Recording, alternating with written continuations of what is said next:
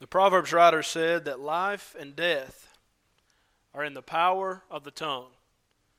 What a bold statement. What a powerful statement as we think about this topic this morning. If you have your Bibles with you, I hope and trust that you do. I invite you to James chapter 3. This morning we will examine verses 1 through 12, and then this evening, Lord willing, we will dive into verses 13 through 18 as we break down this chapter. I appreciate Brother Reg, the time, the thought he put into picking out those songs and his ability to lead them. As we were able to teach and admonish one another with those psalms, hymns, and spiritual songs, singing with grace in our hearts to the Lord. But no doubt we can learn a lot of lessons from these hymns, and certainly the last one that we sang together, the lesson that we can learn about how we use our tongue can determine where we spend eternity. I want to thank everyone for being here this morning. Certainly our visitors, thank you for being with us. And you're always welcome here at Quitman. And on that note, if you have any questions about anything you observe, please bring that to our attention, let us know, and we'd love to give you a Bible answer for why we do what we do. I want to get right into our study this morning, a little bit different, not really an introduction necessarily, but dive right into the text. I want to first walk through the text. What does the text mean? And then we want to spend some time making the application. What does it mean for me as we live our lives for the Lord, as we live for Jesus? As you're there with me in James chapter 3, let's first notice that when James discusses the tongue, he discusses the fact that discipline is required. If we're going to use our tongues the way that God wants us to, discipline is required. My brethren, let not many of you become teachers, knowing that we shall receive a stricter judgment. For we all stumble in many things. If anyone does not stumble in word, he is a perfect man, able also to bridle the whole body. Indeed, we put bits in horses' mouths that they may obey us, and we turn their whole body. Look also at ships. Although they are so large and driven by fierce winds, they're turned by a very small rudder wherever the pilot desires. Even so, the tongue is a little member, and boasts great things. Verse 1 is always a powerful verse for me because when I decided to attend the Memphis School of Preaching, I had to fill out a form. And the director of the school wanted to know if we were serious about preaching. And this was the very first question. Read James 3:1 and ask yourselves if you're ready to become a gospel preacher. My brethren, let many of you become teachers, knowing that we shall receive a stricter judgment. I want you to know that I take preaching the gospel very, very serious. And I want you to know that every sermon I preach to you, I preached it to myself already. And please know that I'm doing my best to apply this to my life as I preach it to you, and hopefully you'll apply it to yours because we're all looking at the same source. But I understand that on the day of judgment, I'm going to give an account for how I use the Word of God. If I preach the whole truth, if I preach the whole counsel of God. But all of us as Christians, we all have a responsibility, a command from God to go and to teach the lost, to go and preach the gospel to every creature. Mark 16:15. So how we approach God's Word, how we use God's Word will come into play on the day of judgment. And so verse 1 is something that jumps out to us. But James uses that to describe the discipline that we need as gospel preachers, as teachers, as Christians. How we use our tongue, how we use the Word of God is very, very important. And so it's no mistake that he begins this section with that statement. Notice that discipline is required. Remember back in James chapter 1 when James talked about true, pure, undefiled religion before God and the Father is this: to visit the fatherless and widows in their affliction, to keep oneself unspotted from the world. The previous verse, James 1:26, shows the contrast. If anyone among you thinks he is religious and does not, same word, bridle, control his tongue, but deceives his own heart, this one's religion is useless. King James says it's vain, it's empty, it's pointless. In other words, if my words don't match my actions, if my words don't match what I truly believe, my religion is pointless. How I speak, what I say and how I say it determines whether or not I'm a true, faithful Christian or not. Again, I know that's straightforward. We talked about that. Brother Zach talked about it in Bible class. Some verses just come out and hit you from the Bible, don't they? Well, we need that. We need that. Reproof, correction, rebuke, exhortation. We need that from the Word of God. 2 Timothy 4:2. That's what this does for us. Discipline is required if I'm going to tame the tongue and use it as a tool to the glory of God. The Apostle Paul said, I discipline my body. I bring it into subjection, lest by any means when I preach to others, I myself should be disqualified. The King James says, I myself should be cast away. In other words, if I'm not practicing what I preach, then I better not be preaching what I practice if I'm not actually doing it. That's what he's saying. But notice he said, I discipline my body and I bring it into subjection. In other words, I bring it under control. Brethren and friends, we cannot control our bodies if we can't control our tongues. Again, discipline is required. Notice these examples, and you know James was a preacher. Look at all the illustrations he brings out. You study the illustrations in the book of James, they're incredible. Whether it's talking about the man looking into the mirror and forgetting the manner of man he was, or these examples. Later on, life is but a vapor. He likes to use these vivid illustrations. Think about these. You think about a horse, Jordan. You think about the horses that she has. She talks about those horses a lot. You think about horses and how powerful they are, used for war. And we think about all the many things that horses can do, how strong, how powerful they are. And yet, the bits in the horse's mouth, you can turn them wherever you want to. And so horses will obey. What about a ship? A very massive ship. The fierce winds come and that ship can keep going. But the pilot, if he wants to turn that ship to the right or the left, a very small rudder on the bottom will determine where it goes. Notice how James ties that in with the whole body. The tongue is a little member, but make no mistake, it is a member of the body. If I can't control my tongue, I will not be able to control my body. As one writer put it, as the tongue goes, so goes the person. So James begins by discussing that discipline is required. In the second place, let's consider the description that is revealed. Going back to verse 5, the second part of verse 5, down through verse 8. See how great a forest a little fire kindles. And the tongue is a fire, a world of iniquity. The tongue is so set among our members that it defiles the whole body, and it sets on fire the course of nature, and it is set on fire by hell. For every kind of beast and bird, of reptile, creature of the sea is tamed, and has been tamed by mankind, but no man can tame the tongue. It is an unruly evil, full of deadly poison. Three things that jump out to us as far as the description. First, the tongue is described as that which destroys. That which destroys. A fire. Notice he didn't say like a fire. James says the tongue is a fire. Even more powerful to say it is a fire. It is a world of iniquity. Think about a small match. A small little fire can lead to a huge forest fire.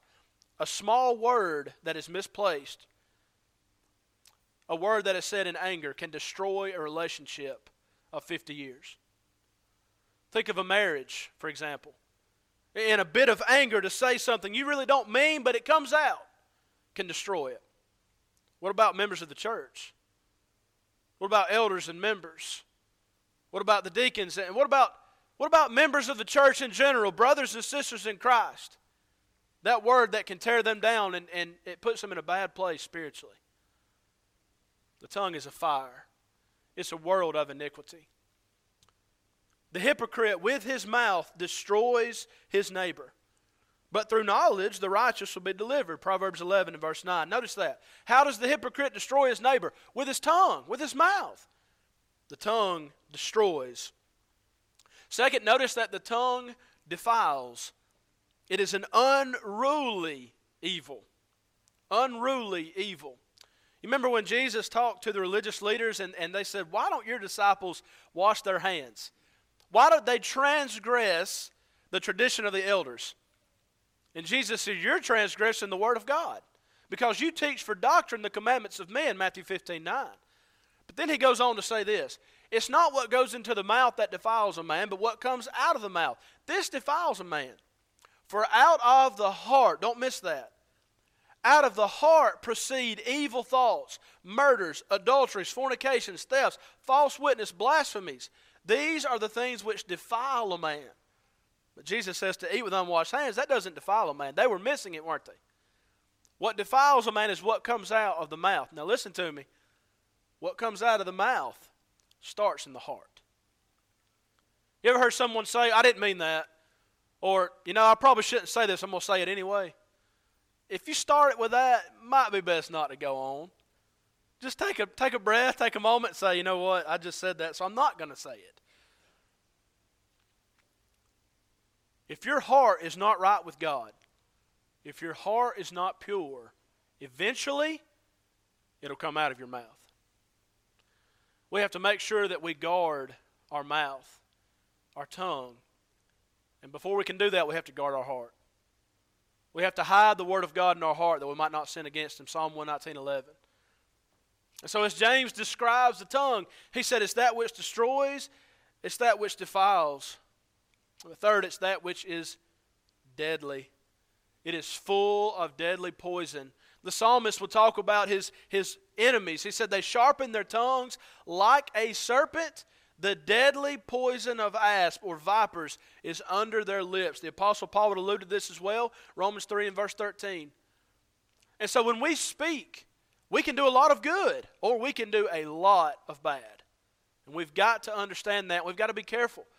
What we say, how we say it, when we say it, to who we say it to. It's so important to consider the description of the tongue. That which destroys, that which defiles, that which is deadly. As we work through this text, before we look at the application, let's consider verses 9 through 12, the danger that must be realized. James, speaking of the tongue, says, with it we bless our God and Father, and with it we curse men who have been made in the similitude of God. In other words, those who are made in God's image, Genesis 1, 26 and 27. Out of the same mouth proceed blessing and cursing. My brethren, these things ought not to be so. Does a spring send forth fresh water and bitter from the same opening? Can a fig tree, my brethren, bear olives, or a grapevine bear figs? Thus no spring yields both salt water and fresh. Again, James, being the preacher that he was, with those great illustrations, two things that we must realize considering the danger of the tongue is inconsistency and hypocrisy. How inconsistent is it to bless our God and Father, but with the same tongue curse those who are made in the image of God? How inconsistent to come and to sing, oh, how I love Jesus, and then to go and badmouth somebody out in the world. That's inconsistent. And that's a danger we must realize with the tongue. What about the hypocrisy? Out of the same mouth proceed blessing and cursing.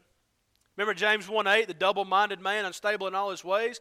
He was unstable because he was going to God, but he was lacking faith in prayer. Well, here we consider someone who's a double-tongued man, if you will. The same mouth that says, I love the Lord, is the same mouth that curses those who Jesus died for. James says, my brethren, these things, the inconsistency and the hypocrisy, ought not so to be. We as Christians have got to realize the danger. And we've got to make sure we put a guard on our tongues. And so James, through this text, verses 1 through 12, discusses the discipline required. We've noticed the description revealed. And we've noticed the danger that must be realized. With our time remaining this morning, I want to do something. I don't do this very often, but sometimes when I'm studying, I like to make an acronym of a word. I like to take a letter and come up with a word that comes into that. So I've decided to do that with the word tongue. And hopefully by doing this, it will be beneficial for us. It's something that will help us as we leave this place today to make sure we're using our tongues the way that God intended us to use them. First, with the letter T, we consider the word tame. You must tame the tongue. I want to ask you something. Paul knows the answer. He said he might blurt it out. I'm going to ask him not to, if you don't mind. What is the most dangerous animal in the world? If you're like me, if there's no ball game on, I may pop up Netflix and find the most dangerous animals. There's 72 most dangerous animals in the world. And as soon as I see that it's only found in Australia, I'm okay. I can keep watching it. But if it lights up South Georgia, I turn it off, 72 most dangerous animals in the world. Some of them are surprising. Some of them are not. A snake, a shark, spider. Those that start with the letter S, we think about those things. What's the most dangerous animal in the world? Pound for pound, based on their instinct, the most dangerous animal in the world is your house cat. A house cat, pound for pound, tendency, instinct to kill, the house cat. 70% kill rate. When you look at the family, the feline family, the leopard's kill rate, 20%. So a cat, if you're going to let them go out, what do? If you let them go outside, they're going to bring back all kinds of stuff, won't they? Birds, bugs, you name it. 70% of the time, the only reason the kill rate isn't higher is because they like to play with their prey. And if they kill it, then the game's over. But what else do we know about cats? They'll sit right in your lap, won't they? They'll take a nap with you. They'll walk. I had a cat named Apollo who used to fall in front of me all the time. But cats, we think about them being gentle and tamed. Think about this with the tongue. Our tongue can be something that's the most dangerous thing in the world, or it can be tamed. It can be gentle. Again, we must practice self-control and be disciplined if we're going to tame the tongue the right way. James even alludes to this. He speaks of all these animals, even animals in the sea that can be tamed. But the tongue takes a lot of effort. We must be able to tame it. In Galatians chapter 5, beginning in verse 19, we have the works of the flesh. And Paul says the works of the flesh are evident. Which are these? And he gives a list. And one of them in the list is outbursts of wrath. Angry words. But the fruit of the Spirit is love, joy, peace, patience, kindness, goodness, faithfulness, gentleness, and self-control. Against such there is no law. So T in tongue is for tame. If we're going to use it to the glory of God, we must learn how to tame it. The letter O we consider opportunity. Opportunity. Do we realize the power of the tongue? The opportunity we have to do much good, or the opportunity we have to destroy. There was a saying in war times, loose lips sink ships. And you think of a statement that can be made and that could allow another country to come and invade. Well, that rings true today as well. To do good or to do evil, to build or to destroy. My baseball coach at Freed-Hardeman said, make a decision today, are you going to be a fountain or a drain? In other words, am I going to help to build people up, or am I going to tear people down? That all resides in the power of the tongue. I opened up with this verse this morning. Death and life and the power of the tongue. Those who love it will eat its fruits, Proverbs 18:21. In Proverbs 15, the Proverbs writer says, a soft answer turns away wrath. But what does a harsh word do? It stirs up anger. The tongue of the wise uses knowledge rightly, but the mouth of fools pours forth foolishness. So again, look at the opportunity. Look at the contrast. With my mouth, I have an opportunity to do a lot of good, or unfortunately, I can do a lot of bad if I'm not careful. Whoever guards his mouth and tongue keeps his soul from troubles. Proverbs 21:23. What's the flip side of that? If I don't guard my mouth, if I don't guard my tongue, my soul's in danger of being in a lot of trouble. Not just in this life, but even in the next. With the letter N, we want to think about negative uses of the tongue, and I have 5 for you very quickly. 5 negative uses followed by 5 good uses. The first one is lying. How did sin enter the world? Gibson and Garrett, we're going to talk about this in class tomorrow. I'll give you a heads up.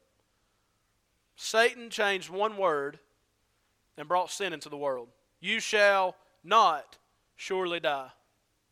You think of all the problems that sin has caused, it all started with this method, the lie. Satan, Jesus said, is the father of lies, a murderer from the beginning, John 8:44. How does God feel about lying? He hates lying lips, Proverbs 6:16-18. And make no mistake, Revelation 21:8, the cowardly, it begins that list. How's it end? All liars shall have their place in the fire, which is the second death. Lying. Profanity. For the child of God to use curse words, to steal from James, my brethren, these things ought not to be so. For a Christian to come out and to use curse words and to use filthy language is very inconsistent with how a Christian ought to speak. Unfortunately, in a fit of rage, in a fit of road rage maybe, and maybe an anger that you have, and you come out with a string of curse words, that ought not to happen with a Christian. Are we going to mess up sometimes? Are we going to say things we don't really mean to say at the moment? Yes, the heat of the moment will happen. But if we understand these things ahead of time, we can guard our hearts and guard our mouths, hopefully to speak the right way.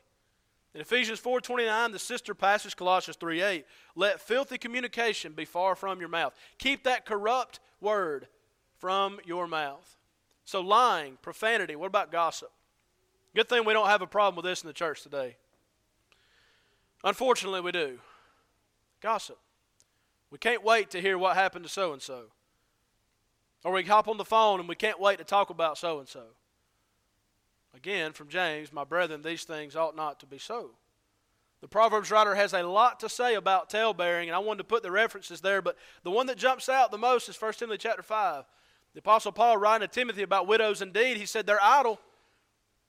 Instead of going to work, they're idle. They're sitting at home. They have nothing else to do but to be busybodies and to gossip, talking about things which they ought not to be discussing. 1 Timothy 5:11 through 13.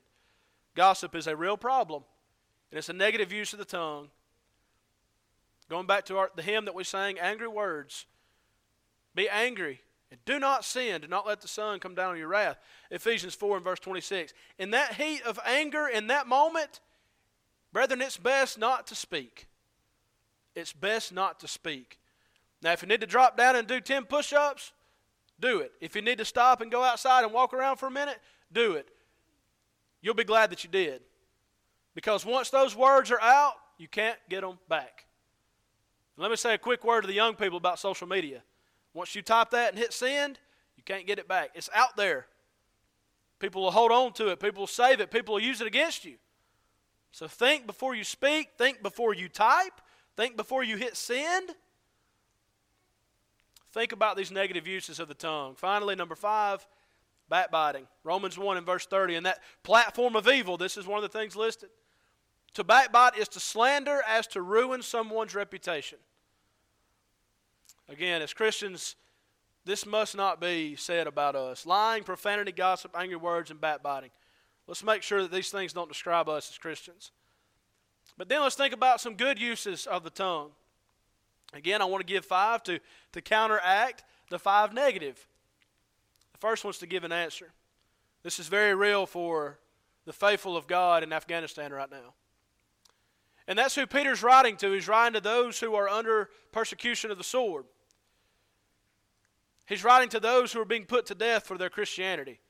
And he says, you be ready always to give an answer of the hope that lies within you with meekness and with fear. So we can use our tongues in a good way to give an answer.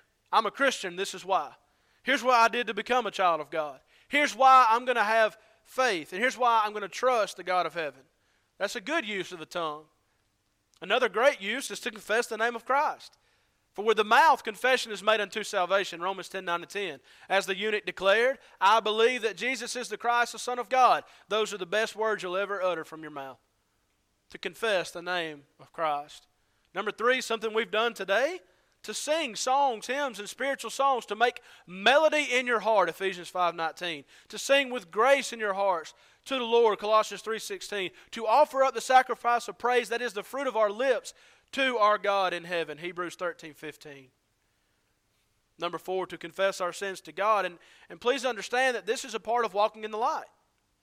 1 John 1:7, if we keep on walking in the light, the blood of Jesus Christ, His Son, will keep on cleansing us to cleanse us from all unrighteousness. If we say that we have no sin, we lie and deceive ourselves and do not practice the truth. But if we confess our sins, He is faithful and just to forgive us our sins and to cleanse us from all unrighteousness. So walking in the light is not sinless perfection, it's faithful direction. It's messing up, but you repent, you pray, and you keep going forward. That's what we have here. And so it's a good thing to confess our sins to God when we mess up as God's people.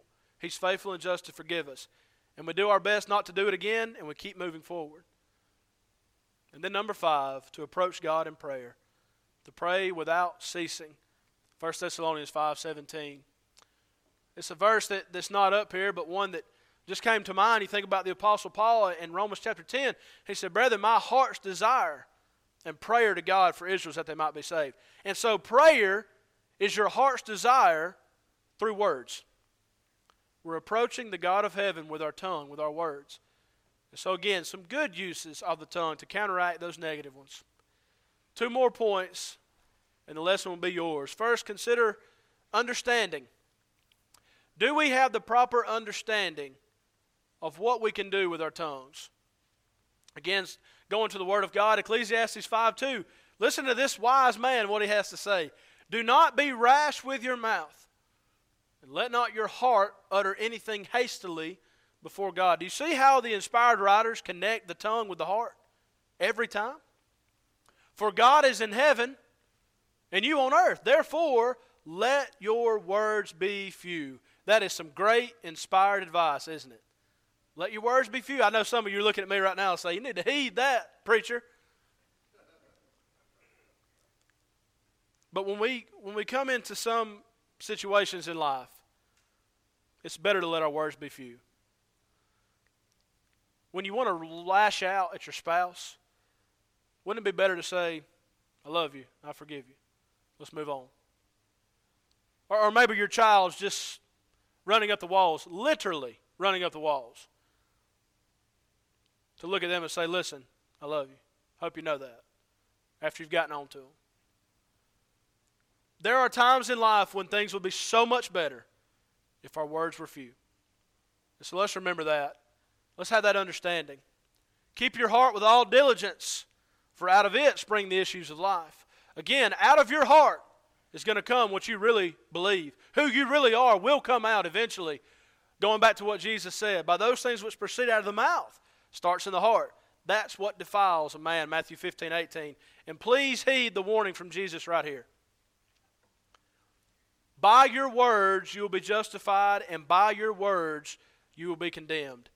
If you don't think that the way you use your tongue will affect where you spend eternity, please read that again. That's why this is important. That's why it's serious for us to understand how we are to use our tongues. We come to our final letter this morning, the letter E. 5 things we can do to use our tongues for the glory of God. Number 1, use it to edify. Let us pursue the things which make for peace and those things which do edify one another. Romans 14:19.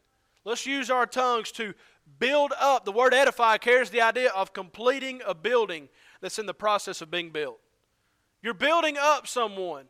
There's a lot of people in today's world with all that's going on that need that word of encouragement, that need that card, that need that text, that need that call. Let's be people that edify others with our mouths. Certainly use the tongue to exalt. The psalmist said, "I exalt you, O Lord. Let your name be exalted. Oh, come and let us magnify the name of our God together. Let us exalt His name together." Psalm 34 and verse 3. All these passages carry the idea of exalting, lifting on high the name of God. Number 3, let's use our tongue to encourage. Anxiety is in the heart of man, but a good word brings about that encouragement. Proverbs 12:25. You never know when somebody's struggling with anxiety, when somebody's struggling because of what's going on with their loved one or what they're going on. They don't want anybody else to see it. You never know how far that good word can go. So, hey, you know what? I've noticed that you're really doing good in this. I thank you for doing such a good job. You never know how far that can go. So let's remember that this week and throughout our lives. Let's use our tongue to educate, teaching and admonishing one another as we sing, Colossians 3:16. But no doubt when we preach the gospel, Paul told Timothy, preach the word.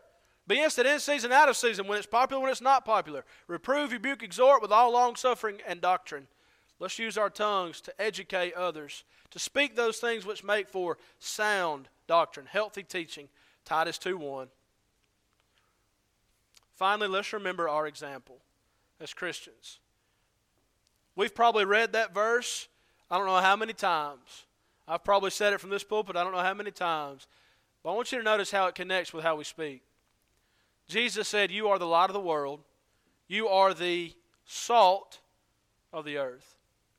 Let your light so shine before men, they may see your good works and glorify your Father. What does salt do? It preserves, it gives flavor. How does this connect to the tongue? Colossians 4:6. Let your speech be with grace, seasoned with salt. Let's remember that what we say, how we say it, reflects our example. The way that I talk reflects that I truly am living for Jesus, or that I'm not.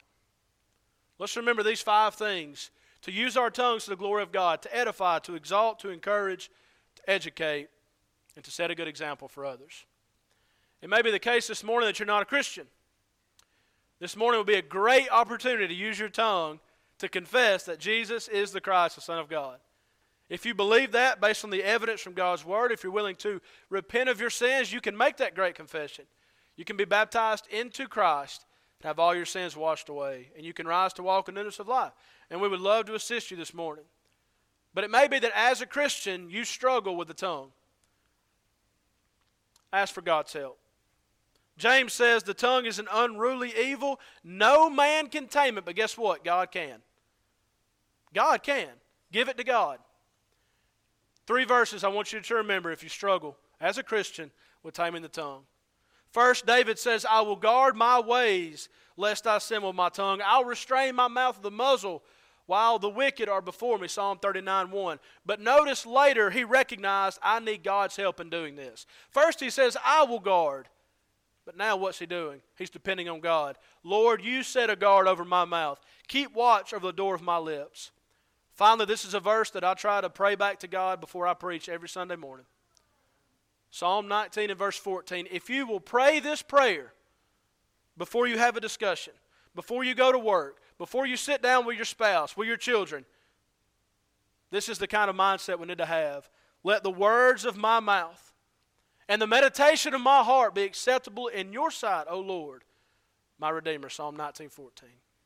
We would love to pray for you, pray with you, and to help you if you have trouble as a Christian taming the tongue. But let's make sure we allow the Lord to have His own way with us. Once you submit to the gospel call, once you come back home, as together we stand and sing.